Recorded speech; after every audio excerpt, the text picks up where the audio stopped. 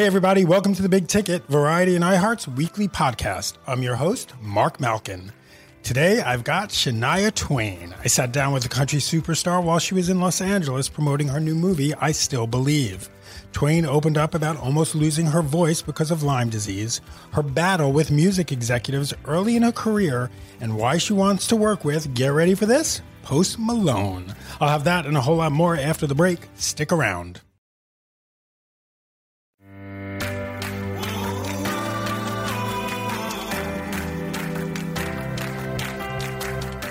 Welcome back to The Big Ticket. Here's Shania Twain. How are you? I'm great. Thank you. I'm so excited to be sitting down with you. I think the last time I really saw you in person was Staples Center. Yeah, my husband and I went to see you at Staples. When, how many years ago was that? I think it was right when I started Variety, actually. It was right when I started Variety, so about 2 years ago. Does that make sense? Mm-hmm. So how are you? Absolutely. I'm doing great. I feel great. It's sunny and life is good. Do you like LA? I love LA. Yeah. I really do. What do you love about it? I love the food.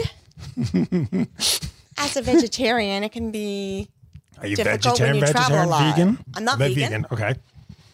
But, it's difficult when you're on the road a lot and you're traveling a lot and you're already limited to a small portion of most places, right. menus, right? So LA is one of those places where even if it's not a vegetarian restaurant, you'll have a lot of options. So I just love that freedom and good quality too. I mean, people really take their food seriously here. When did you go vegetarian? I've been a vegetarian for 27 years. Wow. Even more. Yeah. And now are you good at making vegetarian dishes? I'm pretty good, yeah. Yeah? Ha, ha, ha. Does that sound like I'm bragging? No, I asked. Well, I love cooking. I love being in the kitchen. That's my favorite room in the house, the kitchen. And, I got pretty good at making things that were pleasing to even non-vegetarians, right? That's the tough thing. And so I think it challenges you to be a better cook, a better food, just better with food. So let's talk about I Still Believe. How did you get involved? I was invited, and I think it was, I had done a last-minute role playing John Travolta's girlfriend in Trading Paint, and directors just talk to each other, and I was asked by the directors, the Irvin brothers, if I was interested in doing this role. Because this is about your second act, after the John Travolta movie, right? That's it. I mean, I had done an actual acting role on Broad City in New York. Which was genius. It really is genius. And it was such a great experience.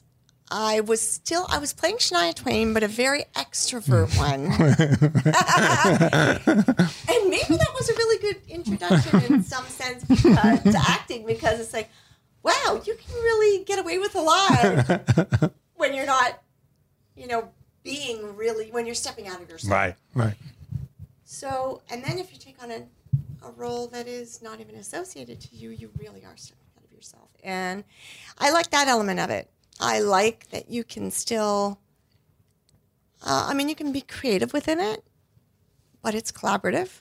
I like collaborative environments if I'm with nice people. And the spirit of this particular movie, I Still Believe, is so magnetic that it was an instant I'd be honored to be a part of this telling this beautiful story. So tell us the story. Well, Jeremy Camp is a singer-songwriter, a Christian artist, very successful one. And it's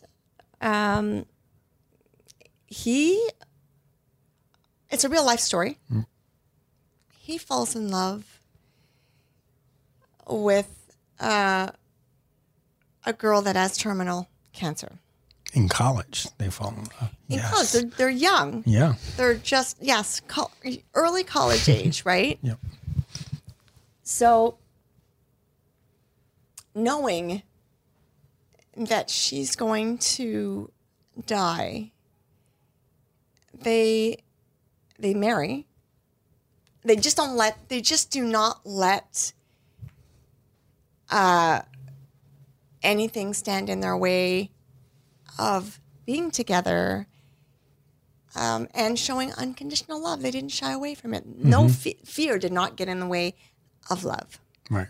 In this case. And I learned a lot from it, just from the standpoint of human nature, and how could somebody so young, two people so young, dive so deep into such an unconditional state of emotion. And so the story is just really about that ultimate unconditional love. And you play Jeremy's mom. And I played Jeremy's mom, and of course would have been heartbreaking for the mother, for Terry Camp, to see her son walking into the biggest heartbreak of his life. Right. That what would be the biggest heartbreak of his life? How do you stand there and watch that without trying to change their mind, maybe, or something? Because most people would. I mean, the truth is, most people would walk away. Mm-hmm. And yes, I don't know. It's such a unique It's a difficult position. thing, right? You don't really know what would you do in that same situation. But all you can do when you are witnessing that situation is admire it, right? And be inspired. And I think that the parents also felt that way. I feel like the mother of Jeremy, Terry, thought, this is what I was imagining and feeling, you can't stand in his way, and supporting him is the best way to help him. And it's a movie about a singer. So didn't you want to sing in the movie? Well, I related. I loved the fact that. I love the fact that it was music associated, because I do think that. Well, I believe very strongly that music is, one of our best communicators of emotion. When we don't know what to say, we put on a song that says it for us, or when we're not even sure what we're feeling, we put on music, and instinctively we choose things that bring it out of us. Right. Bring it out of us. So, of course, I related very well to the way Jeremy had used music and had written music that was helping him express. Now, had people come to you before earlier for acting? I would think they would. I've been handed many scripts, and it was always a revisiting question. Do you want to, are you sure you don't want to try acting? And it wasn't that I didn't want to, but I was just busy doing music. Right. I wear a lot of hats in my musical career. I'm involved with the art direction, the styling. I write. I'm really very big into writing my own treatments, writing the direction of my shows, and it's just too much. Just no time to take on a new adventure of something that would demand my time, and I would want to be good at it, right? I wouldn't want to be casual about it. So, but now, I'm a mom, and I'm just busy. I'm a busy lady. So now, I have more time. I have my voice back. Because that was another journey that was taking a lot of my time. That a lot of people didn't know about. Recovering, right. So now I'm in really a good place where I'm like, okay, I'm ready to learn something new and to take on something new and to explore this avenue that is turning out to be so fun. And somewhere I feel very comfortable and natural in. What was it like acting opposite John Travolta? Gosh, and I was his girlfriend. You were John Travolta's girlfriend. Go ahead. So there was romance involved, and well, he's such a wonderful guy anyway. He's so sweet and kind, and he was very nurturing about it. And I did say to him, I'm like, I've never played a character in my life, so I don't know how it's going to go. This is a completely new experience. And he's like, don't worry, I got you. And he really did. He's just he's a good friend. And he's sincere, and that put me at ease. But it has to be surreal when the director calls action and you're like, this is the guy from Saturday Night Fever. This is the guy from Grease. It has to be a moment where you're just like, what's going on? It's interesting because this is what I discovered about acting, or the way I would feel about it, and in the moment, is that I just turn off all of those other things. I'm just not distracted, which surprised me. I thought I would be very distracted, and then I would be nervous, and that I would be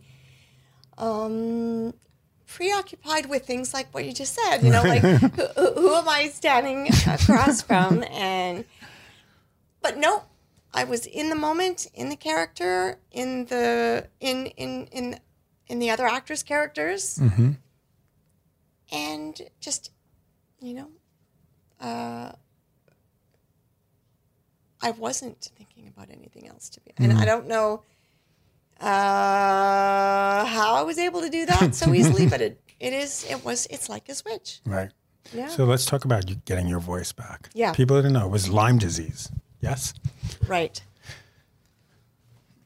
So of course, I say of course just because it seemed really obvious in the moment when I lost my voice. First, I lost more. It was more like volume. I couldn't project. Couldn't call out for the dog. Couldn't really. I wasn't really heard very well on the phone. Couldn't speak in loud environments, atmospheres, and I thought, oh well. I'm just coming off this tour. It was the Up tour, and I'm tired. I'm a new mom, and I'm the tour was long and demanding. I'm a wife. I'm a songwriter. I'm all of these things. I'm jet lagged, but it never came. So month after month, I'm like, okay, what is going on? I still don't have the projection. And I thought, okay, well, this is something more permanent, something more serious. No voice doctor could explain it. They were like, okay, it's probably psychological.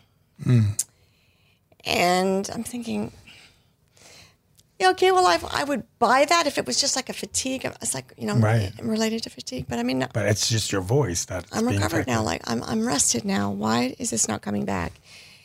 I didn't buy it, and I was sure it was some sort of physiological thing, but it wasn't my vocal cords. Apparently, not my vocal cords. So, okay, now that I've looked at my vocal cords probably 10 times over years of trying to figure out what is wrong, hoping another specialist would see something else.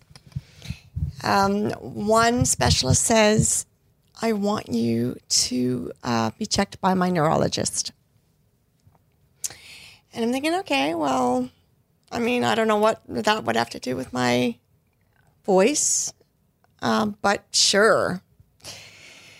So they do a very uncomfortable test and put 5 needles into your larynx, and then you have to phonate. Yes, it's terrible. I don't want to say it's terrible in case anybody ever has to get it done. It's worth getting it done. You've got to do it. So these needles register the nerve response while you're speaking, while you're phonating. And it just tells you exactly how your nerves are responding. And you have one nerve to each vocal cord.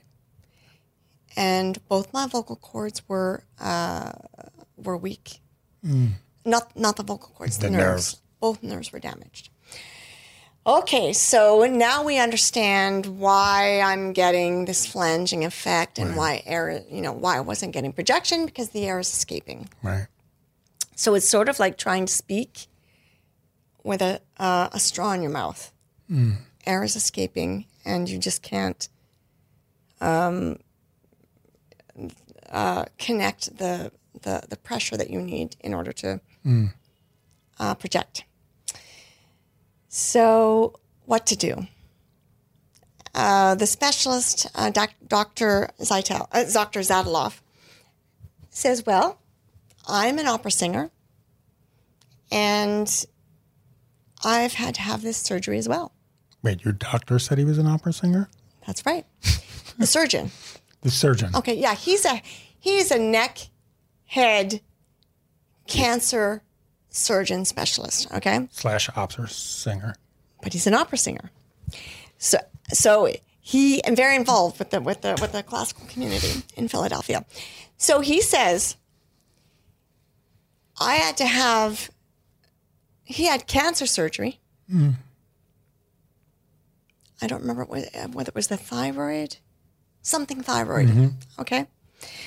So he had to have this surgery for the cancer. And it damaged the nerves to his vocal cords, which is unfortunately a very common mishap in any neck surgery. Neck surgery. Right. Not, the vocal cord, typical. Surgery. Yep. Yeah. And so he says, I've had it done, and I can tell you all about it through experience, by way of experience. And what they do is they put little Gore-Tex braces, crutches, on either side of your larynx to make up for the weakness in your nerves, in the nerves. And it just works. So now when I'm laughing, I'm the loudest one in the room. Things like that. Right. And I can belt it out now. And my voice is different. And I do have to still navigate. But I'll take it. Right. I'm just so grateful to be able to sing again and enjoy my voice, enjoy vocal expression of any kind. Was there ever a time where you thought, I'm never going to get it back? Oh, absolutely. Oh, yeah, because I went for 7 years. How do you get through that? I was very sad about it. I was grieving. It's a genuine grief. I felt like I'd lost one of my limbs. I felt like it's like you know what it felt, what it felt like was, have you ever had a nightmare where you're screaming and nobody can hear you? Mm-hmm. That's exactly what it felt like all those years. Like nobody can hear me. I can't get it out, and I can't get it out in the way that I want to get it out. So what was it like getting back on that stage? And obviously, it would take time. You probably had to do a lot of therapy, physical, vocal therapy. But what was it like getting on the stage to perform for the first time after all of this? Well, before I had the surgery, I opted for, which was very, of course, it was conservative but wise by my doctor. Dr. Zadaloff said, let's try, exercises, just voice therapy, and physical therapy, all kinds of things. I've done so many therapies. Okay, I know a lot about the voice therapies now, like the head and neck therapies and laryngeal therapies, speech therapy, all of that. And it brought me a long way. But it was with so much effort that by the time I was able to perform live on stage, I could only get my warm-up down to 2 hours. So now I've got 2 hours of warm-up, and I've got an hour and a half of performance. How can I maintain this level of energy? Right. And I'm only getting older. So I go back to Dr. Zadaloff and I say, I'm achieving a lot right now, but is exhausting me, and physically. And he says, and you know what? You're only getting older. So he said, this fatigue that you're feeling now and like all of the musculature that you're trying to maintain is only going to get more lax and slack, Right. which is our problem, with voices. And he's like, okay, so the next step would be to support that. And this is what I suggest. And it's just, and so anyway, then there's another recovery, which is after the operation. Right. And then I had to have a second one because there was a soft tissue problem after the first one. Oh my gosh, anyway, nightmare. So months after to really be able to, I still have scars there, which I kind of like them. They remind me of where I've been and where I've, Because if you've come through that, that's, you can't even describe it for someone to feel. Yeah, it's sort of what you said, like you have to describe it like having a nightmare and no one's hearing you. Right, and I couldn't live that way. Right. I'm like, sure, listen, if you've been through it, yourself as the surgeon, you're a singer, this is as close as I'm going to get to somebody who understands Right. what's happening and what I got to do about it. And the reality of whether it would work or not, and, just facing that. But speaking to somebody that understood it, I'm like, no, well, it's better than the alternative because I'm never going to be able to sustain this, and that means I'm going to have to stop my career. Now we're going to take a short break, but when we come back, Twain details her battles with music producers early in her career and what happened when they told her she was too sexy and too, quote-unquote, male-threatening. Plus, wait till you hear what a fan she is of Post Malone. It's all coming up after the break. Lancaster, South Carolina is in the middle of not much. But growing up nearby, I knew it as the hometown of a black man named Jim Duncan, who became a Super Bowl hero. Duncan up to the 15, the 20. And on my new podcast, Return Man, I'll discover that his death still makes no sense at all. The story was that my brother went into the police station, took a gun off a police officer, and shot himself in the head. Most people don't believe that. For the past 3 years at the Rock Hill Herald, I've looked back at a story that's timelier than ever. Breaking news. Don't shoot! Have you got some time to talk?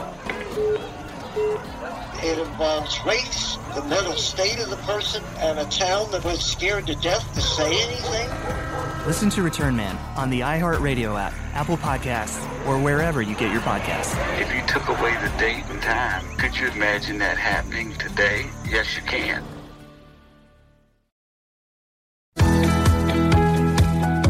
Welcome back to The Big Ticket. Here's more of my sit-down with Shania Twain. Okay, so who would you love to work with right now that would surprise me? Oh, boy, I have a long list of people that would surprise you. Well, I want to work with Post Malone. Ding. What do you want to do with Post Malone and why Post Malone? Okay, so I'm in this really, really neat phase of getting reunited with my fans from 25 years ago. Mm-hmm. And, could be 25 years ago, 20 years ago, right around all of these like triple diamond long period of, momentum. Yep. And a huge number of my fans then were little kids, like 2, 3, 6 years old. And they're now grown up. And there are people like, there's a lot of celebrities that are now grown up that were the little kid fans. Right. Post Malone is one of them. Wait. So how did you find this out? How did this happen? Well, they just say it. And it's the coolest thing. It's just so organic. Like, somebody, the first way I heard about Post Malone was he was on Jimmy Fallon and Jimmy Fallon says, so what does Post Malone do backstage waiting to go on for a show? And I think that particular show was, I think it was Coachella or on one his of them, tour, right, okay, right. like something big, right? And is backstage, and he goes, well, when I'm backstage waiting to go on for a show, I don't know, I hang out with Shania Twain. And I had seen him backstage, and it was just a really fun, cool moment. But I didn't realize that it stuck with him and that it mattered. And then in another interview later on down the line, he then says, "Oh yeah, I grew. I would always listen to Shania Twain in the car. You know what? In the car seat, stuff like, in the car. My mom driving and Shania Twain just playing on repeat, type of thing." So it's the story of a lot of artists now in their 20s that are reflecting and we're like reunited. Because now I'm like working again. Now that I've got my voice again, I'm working again, and it's like, wow, it's not like starting over, but it's like being reunited with where I left off. And they make it all feel very real and tangible. Right. Because it's just really funny because I look into my audiences and I go, okay, where are all these people in their 20s coming from? Because I was expecting when I went back on tour for the audience to be my age, you know? Right. And so many of them are in their 20s. So, Harry Styles and the Jonas Brothers and it's crazy how many of them there are, and they're really, really fun to talk to because they all have this similar story. And when I talk to the audience, it's the same thing. Right. It'll be, a bunch of little girls that were just little kids at a sleepover or something listening to Shania Twain, and now they're 25. And they're still coming together to the shows. So when are you getting in the studio with Post Malone? Right, exactly. So I'm organizing that. I'm on to him. And it's just really wonderful. And when I first met Post Malone, he was warming up for Justin Bieber, and he had only had like about 15 or 20 minutes on stage, and he wasn't. Wow. So he didn't have much time up there yet, and I loved his voice. I loved his whole way, and I went to the Bieber show to see Post Malone, and I was able to get backstage because my people know Bieber's people. Well, because also you're Shania Twain. And okay, yeah, okay, no, that's true. So I'm like, okay, I love Justin Bieber. But I could see Justin Bieber, anywhere. He's always touring. Right. I had actually already seen him live, and I was there to see Post Malone. So I'm waiting side stage for Post Malone to get off, and his guy pulls him over and says, "Hey, Post, Shania Twain would like to meet you. Can she get a picture with you?" And he's like, "Okay, sure." Like, she wants to meet me. And I'm thinking, how does he even know who I am? I didn't think he was even going to know who I was. But I needed to get but why would, that's unlikely. So I'm taking us back full circle to unlikely.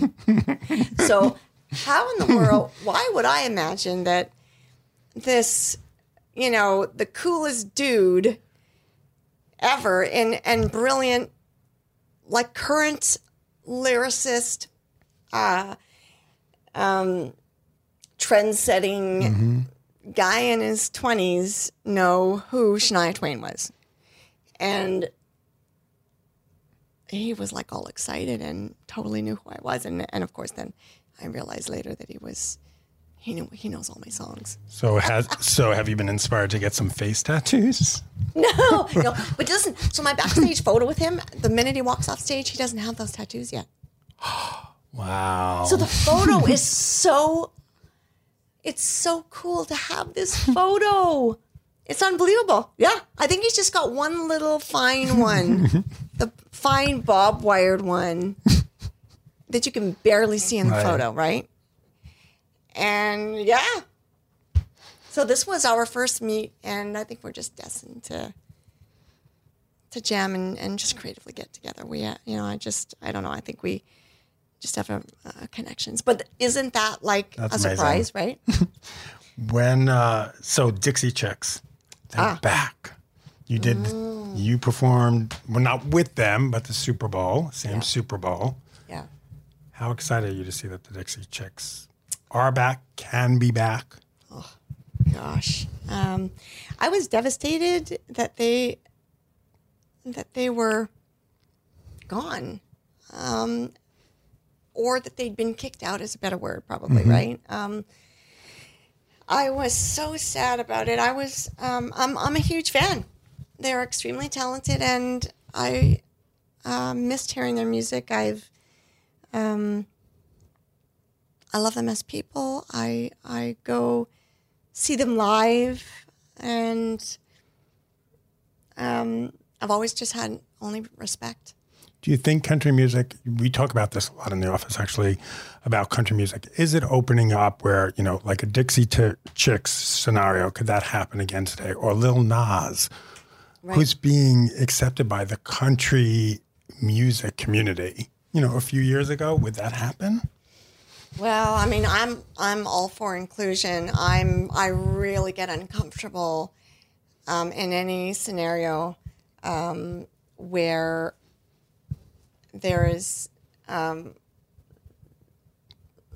kind of rejection and judgment of something just that's maybe different.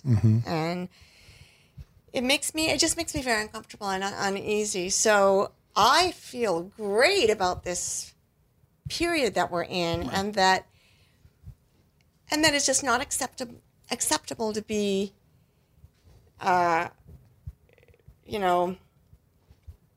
it's just not acceptable to be prejudiced and judgmental, and hurtful. It's not cool to be hurtful.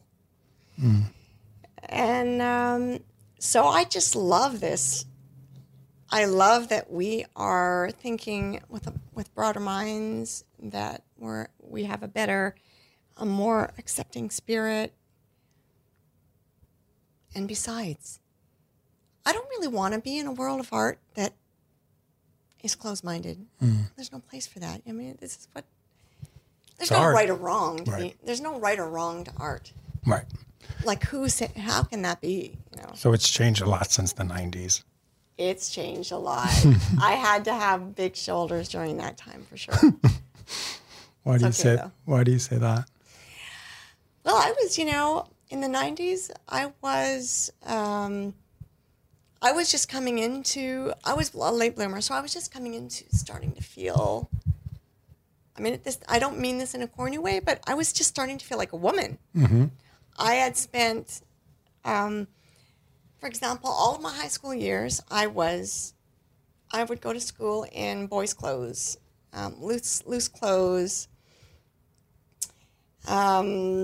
oversized, hockey jerseys and loose track pants and stuff like that. I didn't feel comfortable wearing things that flattered my new curves. And I was always very sporty. I was very tomboyish as a child. And when I started to fill in, I was bashful about it and insecure about it. So I hid that. I wasn't proud of it. I was shy of it. But when I got this opportunity to make a video, all of a sudden, I felt like I can step out of myself a little bit and explore a different kind of creativity. And I'd gone through a phase of performance after my parents died that took me way out of my comfort zone. All of a sudden, now I'm on stage wearing high heel shoes, sequin gowns, flattering, sexy costumes in this show, and which I'm just one of the lead singers, one of the 4 lead singers, and I did this as a job, right? Because I was not that kind of singer, I was a, country rock, pop, folk, freestyle, barefoot, on stage singer. Okay. So I learned a lot. I was working with real dancers who literally had to teach me how to walk in high heels. Because I couldn't do that and sing at the same time. I'm like, guys, I had to walk up and down stairs in high heels in a dress that weighed 25 pounds, sequin beaded dress. I'm thinking, oh my gosh, and I had to wear makeup and lipstick and all. It was very glam. And so I didn't really like, having to do it as a job, but I learned so much from it that by the time it was time to make my first video, I'm like, oh, I can do that. This. I can experiment with this. And I think it's actually quite cool to have curves. See what I'm saying? So I'm like discovering that it's quite fun. So here's me with my lovely, free-spirited self of thinking I'm enjoying being a woman and being curvy, and I think that it's wonderful to flatter what you have, and then the country music industry was not ready for that, and so everyone around me was like, I don't think that's going to work. No bra, open midriff. Your lyrics are really very dominating. And they didn't use the word empowering because that's not the way they didn't see it as female empowering. They saw it more as a threat. That's what was it. They used the word threat. Was it mostly men who were telling you this? Everyone. Wow. Everyone was telling me, everyone was telling me, you are threatening, this is very male threatening. And so this is what they were telling me. The lyrics are male threatening. And the braless, midriff, sort of more free, feminine spirit was going to threaten the women. And I said, all right, my intentions are pure, and what I sing about and how I portray myself is who I am. And I believe that both men and women will sense that and feel that. And I just, Nice. So I just pushed through. And I said, I have to do it this way. And I'm a proud woman. I like being a woman. I'm sure they like being a woman too. Like, we're in this together. And that was the attitude. I feel like you're going to start singing in a second. No, that was the spirit of the music. Right. So the music and the visuals belonged together, and they had to go together.